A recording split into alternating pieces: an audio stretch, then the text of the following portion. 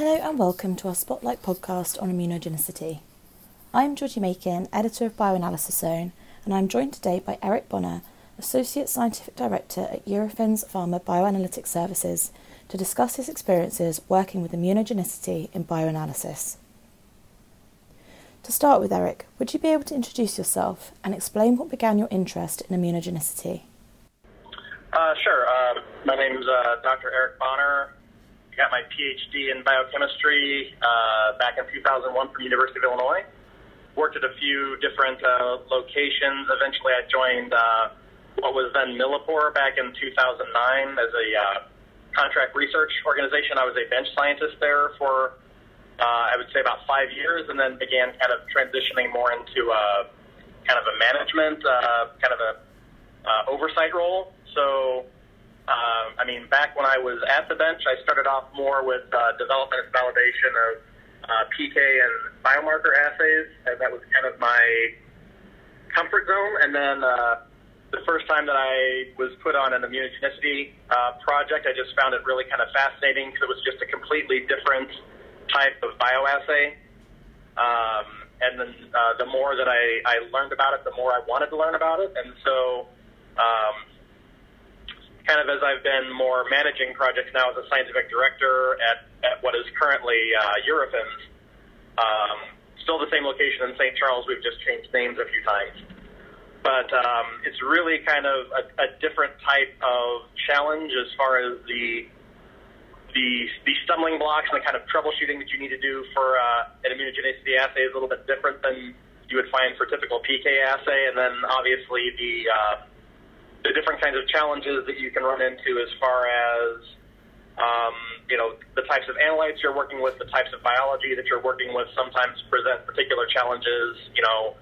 Maybe you have a high existence of, or a high prevalence of pre-existing antibodies, or you have, a drug that is not a quote-unquote typical analyte. It might be a small peptide, it might be a lipid, it might be an organic molecule. So some of those are really kind of technically challenging and end up being really interesting projects to work on from that perspective.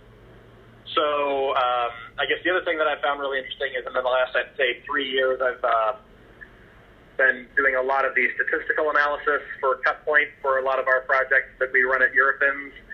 And that also is kind of its own kind of little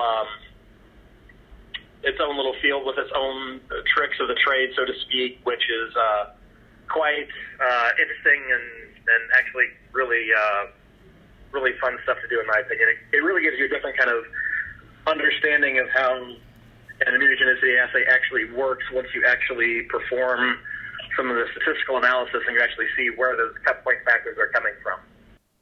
Thank you, Eric. When investigating immunogenicity, what techniques do you use at Eurofins?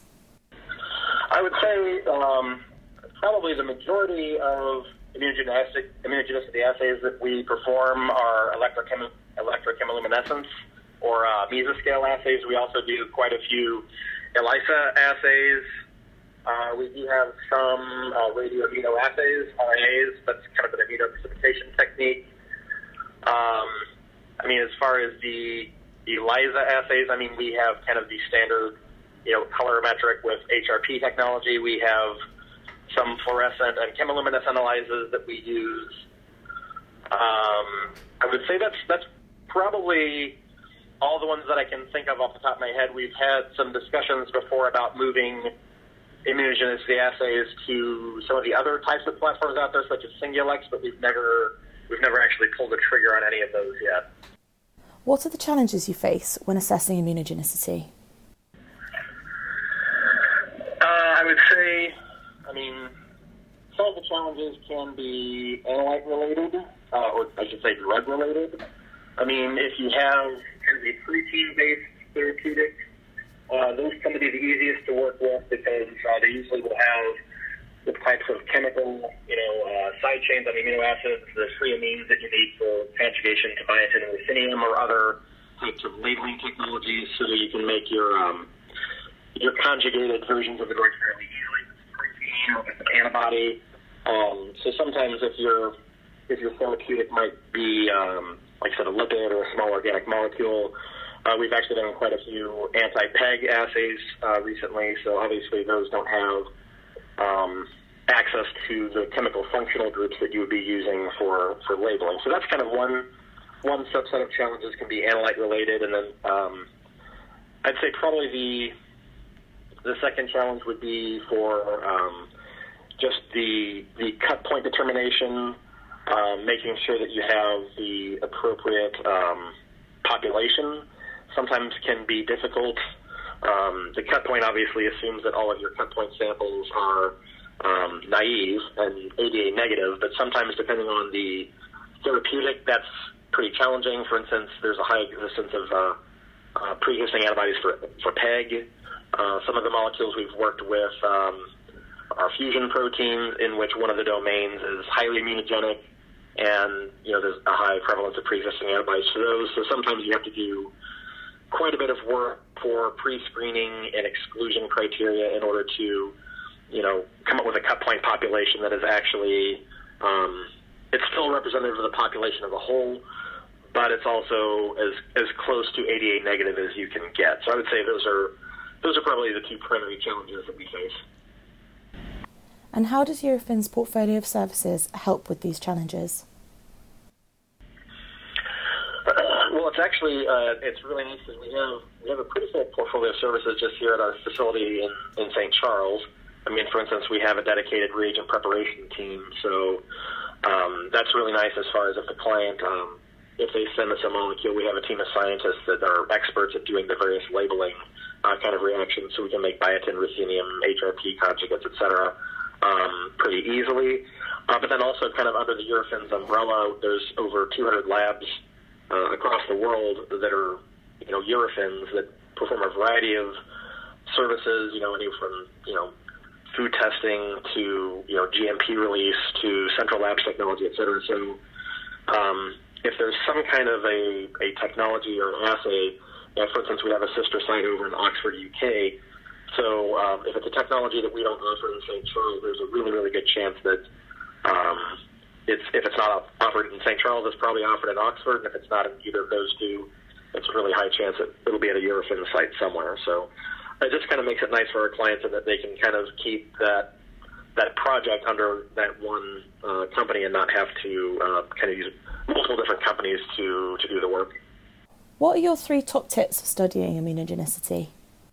Okay, I would say the number one tip is always know the biology. I think sometimes people kind of forget that there's actually biology that's going on. They just kind of think of it as terms of an assay. And like, okay, well, I've got my reagents and I've got my plate and I pipette everything together and it should work. And sometimes if it's a well-behaved system, it does. But other times,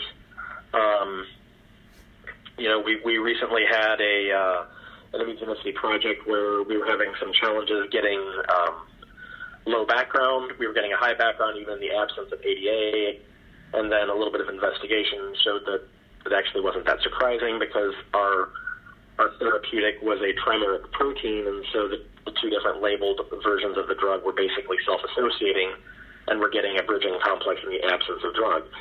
So, I mean, just simple things like that, knowing if it's a protein-based therapeutic, knowing the physical chemical properties of that protein, knowing the biology, knowing which pathway your drug is involved in and how that could interact with your matrix. That's another important thing that I think sometimes people neglect.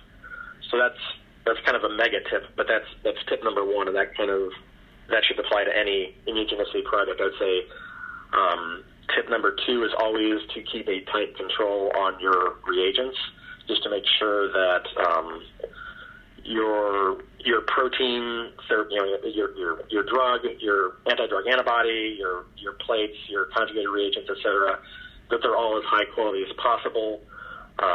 That they are free from impurities.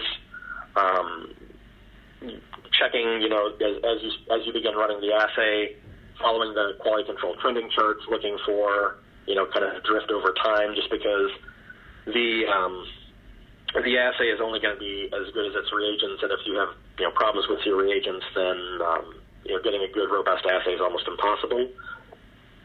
And I would say, I guess the third tip is just kind of the flip side of the reagents is just really investing the time in training your scientists and analysts as far as, good technique in the lab, good practices as far as not only setting up the assays, preparing all the buffers that go into it, good lab hygiene, just general good laboratory practice in that sometimes you will see an assay go out of spec and you kind of wonder what's going on, and it turns out that maybe it was due to a buffer contamination or, a plate washer that was not being cleaned properly. So sometimes those kinds of things will end up slowing down a project and it's not needed.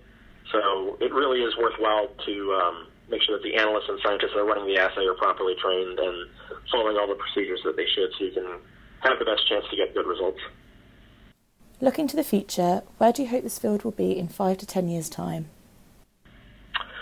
Well, I think it's already crucial, and I only see the role of immunogenicity testing increasing as the number of new therapeutics continues to increase and the new categories of therapeutics.